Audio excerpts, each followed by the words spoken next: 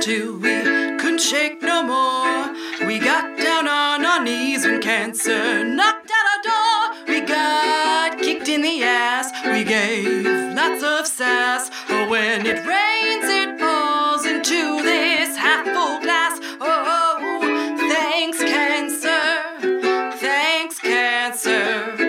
Thanks, cancer.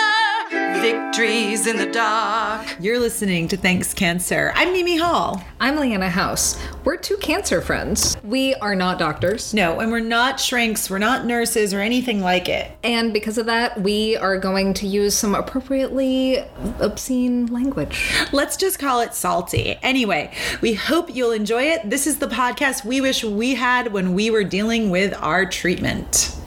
We are recording. Hey, so let's talk about the media. Cancer in the media. Let's talk about the media. All right. I was reading a news article recently on Twitter because that's where I spend all my time.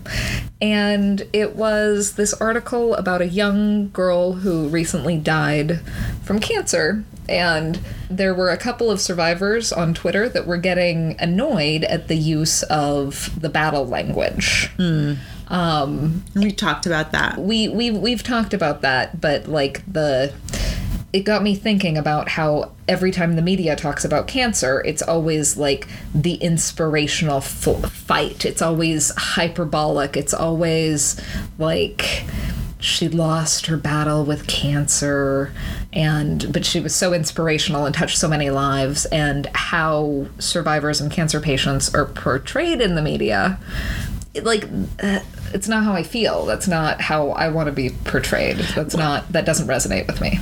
I feel that. And, it's not just hyperbolic. The media doesn't just tend to be hyperbolic about people's stories, which definitely trend towards stories that are attractive, but also news about health and wellness and breakthroughs. I mean, God knows, every single cancer survivor knows that every single time there's some sort of a breakthrough, usually which does not apply to the survivor at all, they're going to get an influx of people saying, oh, hey, well, I've heard that immunotherapy really works. And it's like, yeah, that's like saying I've heard chemo works. It's broad and right. Or you'll get people saying, oh, there's this journal article and now they've cured stage 4 breast cancer. Well, I mean, there've been progress, but they haven't cured it. Like, this was a very specific, controlled environment under very specific conditions that maybe you can generalize eventually, but like, not now.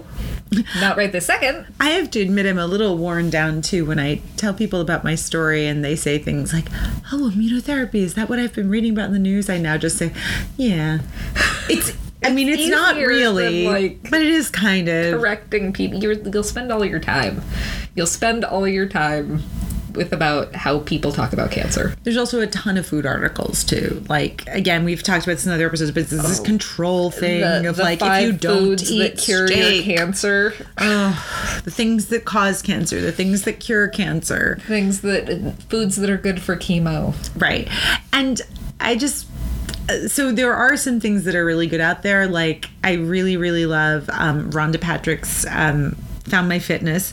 I'm an addict of hers, and I did find out about broccoli sprouts through her. So there's some stuff that's really good out there, but I'd say the stuff that makes your news feeds, like your Google news feed or your Apple news feed, is usually annoying to survivors to hear about. Yes. The more obscure, the better, and the more specific, the better when it comes to our personal news feeds from friends and family. I can understand that for news, I'm probably extra sensitive. Well, and this is a funny thing. So I listen to a lot of I don't know. I've become addicted to comedy through my cancer. I love comedy. And as you know, I have this like vague 10 minutes in my mind that I'm trying to get together for stand-up. It's very vague, on the podcast. But I take notes a lot and I understand that's important. But it is funny, like in comedy routines and stand-up and comedy podcasts, media, whatever. Us. Right. Us, I guess. But not with us, because it's always used as cancer is like the worst scenario. Like, cancer is the tragedy along the lines of like, hey, it's not like you got terminal cancer. Oh, this guy's got terminal cancer. And it's something that I never picked up on before. Well, let me say this. I wasn't sensitive to the usage before. And I am pretty sure that I used cancer as a worst case scenario before too, but it is something that just as someone who got diagnosed with cancer, suddenly I was like, oh. And I would also hear things, especially from comedians, maybe more than other parts of the media, of just misconstruing like baldness for having cancer. Do you know what I mean? Yeah. And I get it. It's light, it's pithy, it's off the cuff. And it's visible. Yeah, and you don't really know, God bless, what that's cancer treatment. You're doing comedy, it's not semantics. But I don't know, there's just something that came up for me that I was sensitized to a little bit from the media when I was going through treatment. Well, and cancer comes up a lot. Like, I went to a presentation about, like, psychiatric diseases, and they talked about cancer, like, a ton, like, half the time. Okay, not half the time, but it was, like, 25%. Like, cancer is ubiquitous. Yeah. I mean, and there is good comedy out there. Oh, no, there's great comedy out there. I mean, Tig Notaro was incredible, right? Yeah. I mean, that whole thing she did at Largo, and I mean, I don't know if I should actually explain. So Tig Notaro, for those of you who guys don't know, and you should totally listen to this. You should know her. Yeah. So she was recorded at Largo doing a stand-up routine right after she got diagnosed with cancer. And I'm not going to try to paraphrase or imitate. Just go to it. And, you will find it if you Google Tig Notaro Largo cancer, and it is worth every second that you spend listening to it. And I listened to that a lot when I first got diagnosed. Was it comforting? Oh, it was the best, because it was someone being raw and real, and her spirit was completely there. She was still herself in a complete state of shock, having just gotten diagnosed with breast cancer. I don't know that I would perform. Yeah. And you want to know who really distributed it and made it popular? Louis C.K. Wow. Yeah, chronic masturbator. Thanks, Louis C.K. Hey. Cancer doesn't discriminate in people. Well, you know what I watched when I was first diagnosed with cancer? Well, rewatched. Breaking Bad. I've never watched that. I know about it, but I've never watched it. So he's someone who's making meth. So and then he gets cancer. It's a funny premise, because anywhere else in the world with socialized medicine, like, the plot doesn't make any sense to them, because the plot is that he's a school teacher who gets diagnosed with stage 4 lung cancer, and he can't pay for it. Oh, and then he gets into cooking the meth. He cooks the meth because it's the quickest and easiest way to make money. He was a chemistry teacher. I can so relate to... Yeah. Yes. I never turned to anything like that. But the great thing about... The thing that I really like about Breaking Bad is that it is... I mean, it's dark, but it's also funny, and cancer is not... I mean, cancer is central, because that's why he starts making meth, but cancer is not central to his character. It's not central to, like, cancer is just another facet of who he is. It's part of the plot. Yes, it's part of the plot. It's not part of the character. Right. And that's a different way of looking at cancer from how cancer is usually looked at. Now, do they show him getting treatment at all? They show him getting treatment. They show him in the chemo chair. He loses all of his hair. There's a scene where he pretends to be in a fugue state, all confused. And I guess he was arguing chemo brain. Okay. It's real. So yeah, you do see him, pretty sickly looking. But that's really just the first season. It doesn't play a central role after. I mean, and there hasn't been, correct me if I'm wrong, but there hasn't been a lot of shows that feature cancer necessarily. I mean, cancer is what, your grandma died of. I mean, cancer doesn't get a laugh track. There is... We should make one. The Thanks Cancer laugh track. Trademark. Well, no, yeah. I'm trying to think of, like, TV sitcoms that have cancer. I can't either. And I even Googled. And oh, did you? I didn't. Well, I mean, I had crappy service, but Breaking Bad was the first page. So. Yeah, that's the one that I'm aware of, too. I never watched the show, but I don't think of cancer as featuring in a lot of... Oh, no, Sex and the City. Samantha got breast cancer, actually, in that series. And that was one of the ones that I thought was pretty realistically portrayed. I mean, as much as Samantha's character allowed. Is Samantha the slutty one? Well, let's she's Wow. the very sexually empowered one, Leanna. She's the sexually empowered one. I will not Yeah. use slut-shaming language. Hello, Utah. I am Sometimes from your Utah. Utah shows. My Utah shows through. Wow, might I edit just all saw of your that out. slip a little bit. Your prairie slip. All right. Anyway, so yes, Samantha's the sexually empowered one, and her younger lover stays with her through the treatment, and it's sweet. It kind of comes and goes in the way that you think Sex and the City would deal with it. But I really appreciate that. Yeah. You know, I really do appreciate that. Well, it's important, I think, when you get cancer, like, you don't know how to go through it, so you think about all of the things that you've seen. Like, Right. maybe you know someone who's gone through it, but if you don't, then how you go through it or how you think about it is what you see in the media. Right. I mean, I think so many things that you're just growing up now, always with constant television and media, the onslaught. I mean, we don't have people that we know personally. We look towards the people that we've seen on the screen. And let's face facts, like the things we see in the movies they're tragic by nature, I would say, for the most part. Like 90% of the time. I mean, so the place, Terms of Endearment comes to mind. Okay. Beaches comes to mind for me. Stepmom. Oh, God. A Walk to Remember. The Fault in Our Stars. Oh my God. So I saw The Fault in Our Stars right after I'd gotten diagnosed. Why did you do that? I don't know. Bad It was decision. Well, it was weird. It was where I got turned. So I went down to Florida, and I had my own room with my own TV with like a ridiculous amount of cable as one has in Florida, and which is weird. And The Fault in Our Stars was on. I don't even think I really knew what it was about. I was just like, oh, here's a Movie story. about stars. Young love. So yes, I watched it. No spoilers here, but I wept. You can imagine. And then the next morning, I got up, and my friend who had invited me down to Florida was like, "What happened?" My eyes were all puffy. I was like, "I watched The Fault in Our Stars," and she said the same thing. She was like, "Why would you do that?"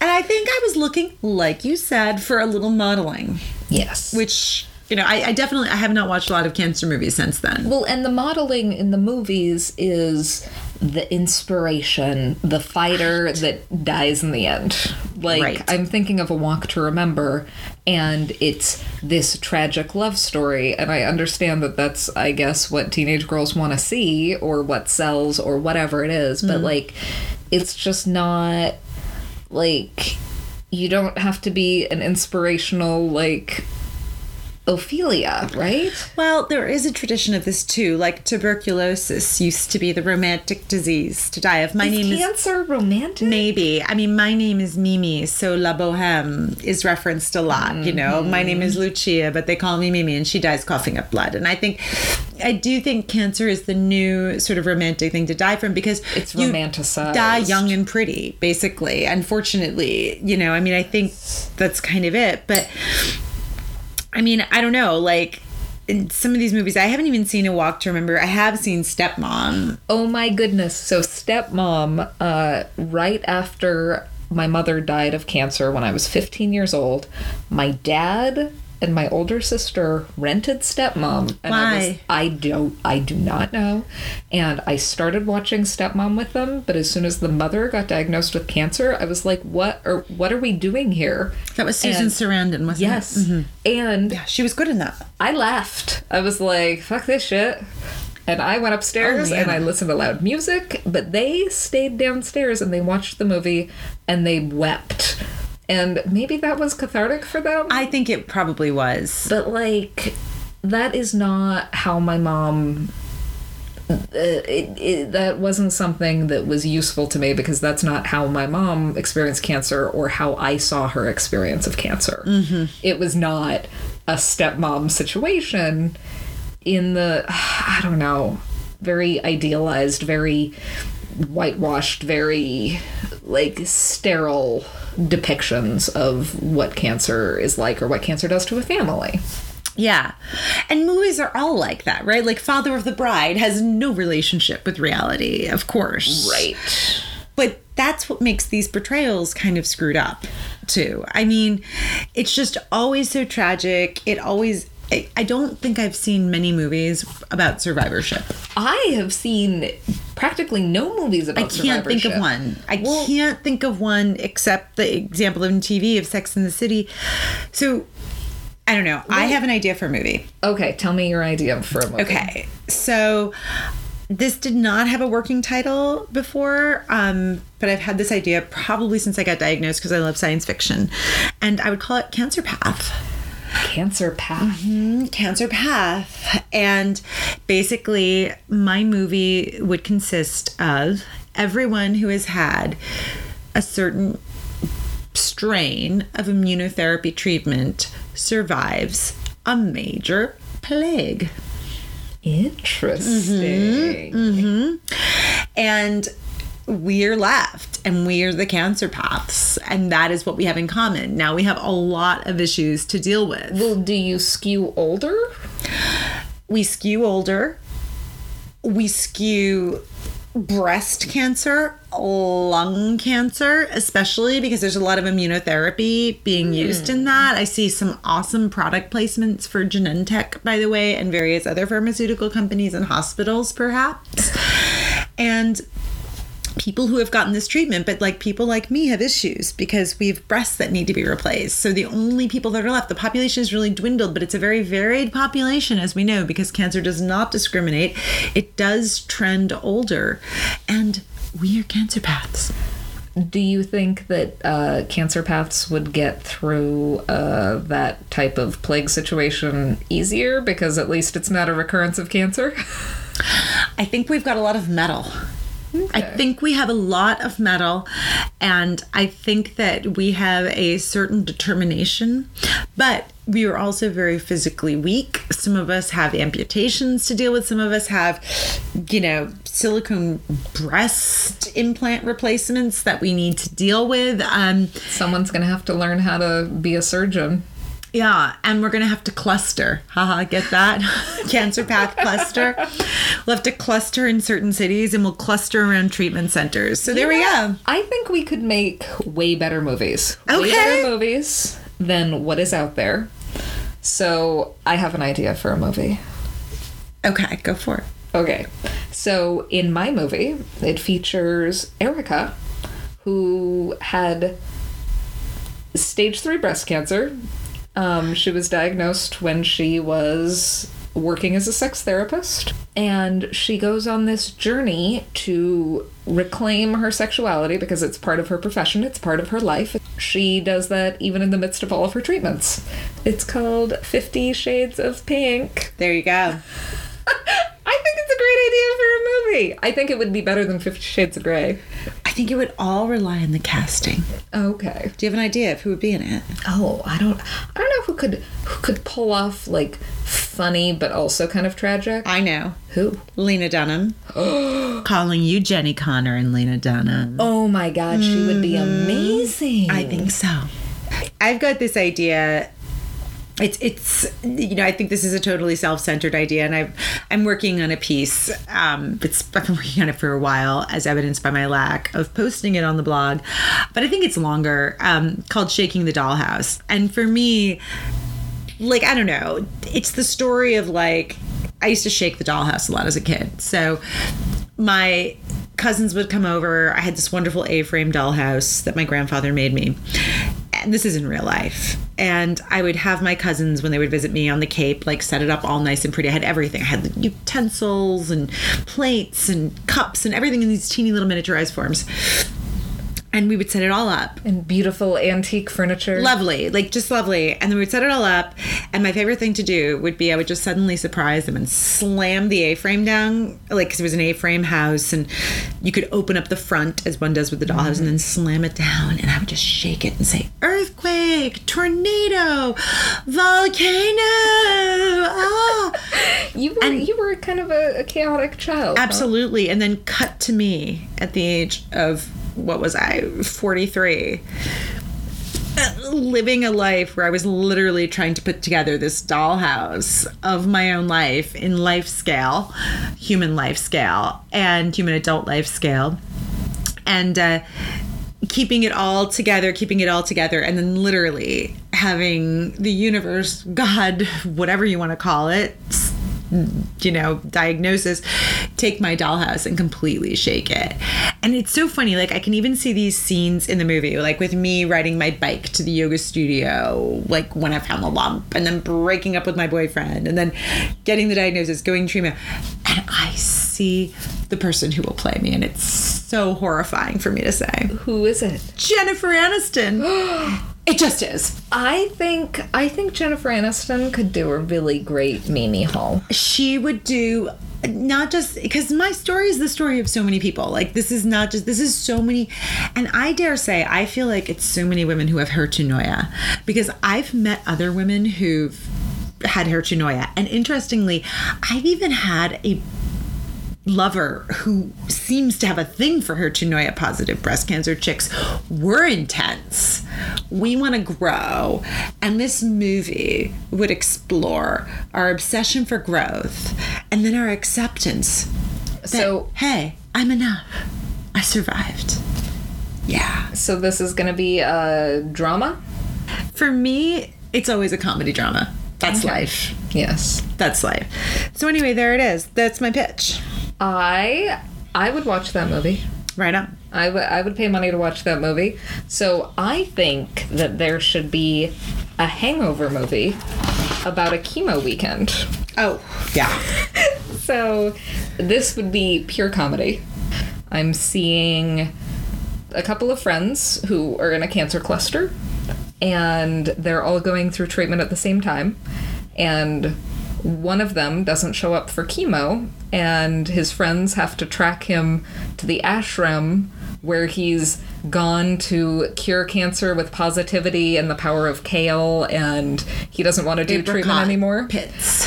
Breathing the breath will heal my cancer. I don't know. It explores a lot of alternative therapies, alternative medicines, but most of the movie is going to be the journey to find the friend, as it is with the hangover movies. And my favorite scenes are the two friends have the same type of cancer, but one of them is a one-upper. That is such a scene. That's a scene with the two friends sitting next to each other. This is so hard. I can't even. We have the same cancer. We have the same protocol. Stop. And they have to call off the search if either one of them. What kind of cancer do they have, Leanna? All different kinds? A salad? I think a lung cancer cluster. Ooh. I think you should do something more photogenic. Testicular cancer? Definitely, if it's comedy. Okay. I mean, definitely. Let's. I mean, no, but it's also younger men who tend to get testicular cancer, and I don't know if you always get chemo for testicular cancer. Like you it's get a chemo pill. You get a different. It depends. If it spreads, you would get a chemotherapy. So okay, there would have to be just like bad. They have bad testicular cancer. There's the laugh track. We could reprise the same people from the original Hangover to be in this. That would be so I think that funny. would be hilarious. I think it would be the best. And what's that really hot one? Oh. Is it yes, Bradley Cooper. Bradley Cooper. Oh my God. So, all right. So those are our pitches. Hey, wait. I'm not very good at movie pitches. But you know who is? Not me. So one of the things that got me through cancer treatment was my stepbrother. Oh, the one, he's got the podcast. Yes, he's got the podcast Bacon Sale, and they do movie pitches. I'm entertained by their movie pitches. Yeah. But apparently I cannot replicate the same level of entertainment. Sure, we can't be everything to everyone, but... So I want Bacon Sale to do better than we did. I want them to come up with better cancer movie pitches. Okay. Challenging Bacon Sale. Although I don't think that they're going to pick it up because I think these waters are too deep for them. But Cancer's depressing, as we discussed. cancer is depressing. And you know, the thing is, you're not allowed to laugh about cancer unless you've had it. It's a little bit like you can make jokes about being Catholic if you're Catholic, Jewish if you're Jewish. So maybe it's not a fair challenge. But what they could do is I asked my stepbrother to write me a parody song about my cancer experience. Oh. Called Everything is Horse Poo. Okay. To the tune of Everything is Awesome, because it's like this peppy pop song. Mm-hmm. That is what I felt like when I got diagnosed. Everything is horse poo, and I still want to hear that song. Okay, challenge is out there. Okay, bacon sale. It's gonna happen. Bacon sale, help us, because our pitches kind of suck. They're a little soft. I mean, I'm not gonna lie, but I do want to say I think there's actually a lot of room. I hope people in the media will stand up, pay attention. I know it's one of the reasons we wanted to do this podcast too, is just to bring a little humor, a little brevity, a little levity. And just more facets of the cancer experience than inspirational person who dies. Yeah, what happens to us after we're alive? Yeah, I have no idea. We are the new tribe. Right on. And thanks to the people who are talking about this stuff and keeping it real. We are about to update some of our resources to include some of the cool podcasts and cool media sites that you can find that talk about cancer in a way that's a little bit less hyperbolic and a little bit more real, as we try to be every week. Okay. Well, thanks, Mimi. Thanks, Leanna. Thanks, Cancer. Hey guys, thanks so much for listening to this episode of Thanks Cancer. If you want to find us, you can find us on Facebook at Thanks Cancer, on Instagram as Thanks Cancer, and on Twitter as, guess what? Thanks Cancer. And if you enjoyed today's episode and you're so inclined, please give us a 5-star review on iTunes. And subscribe. Yeah, definitely subscribe. And listen, we want to hear your stories too, so please reach out to us at info@thankscancer.com if you have something to share. Well, the traffic stopped. You lay on the horn and you ask yourself, where is my cancer unicorn? But we're at the gate with your cancer card. We're your passport date, 'cause cancer's damn hard. Oh, thanks, cancer. Thanks, cancer. Thanks, cancer. Victories in the dark.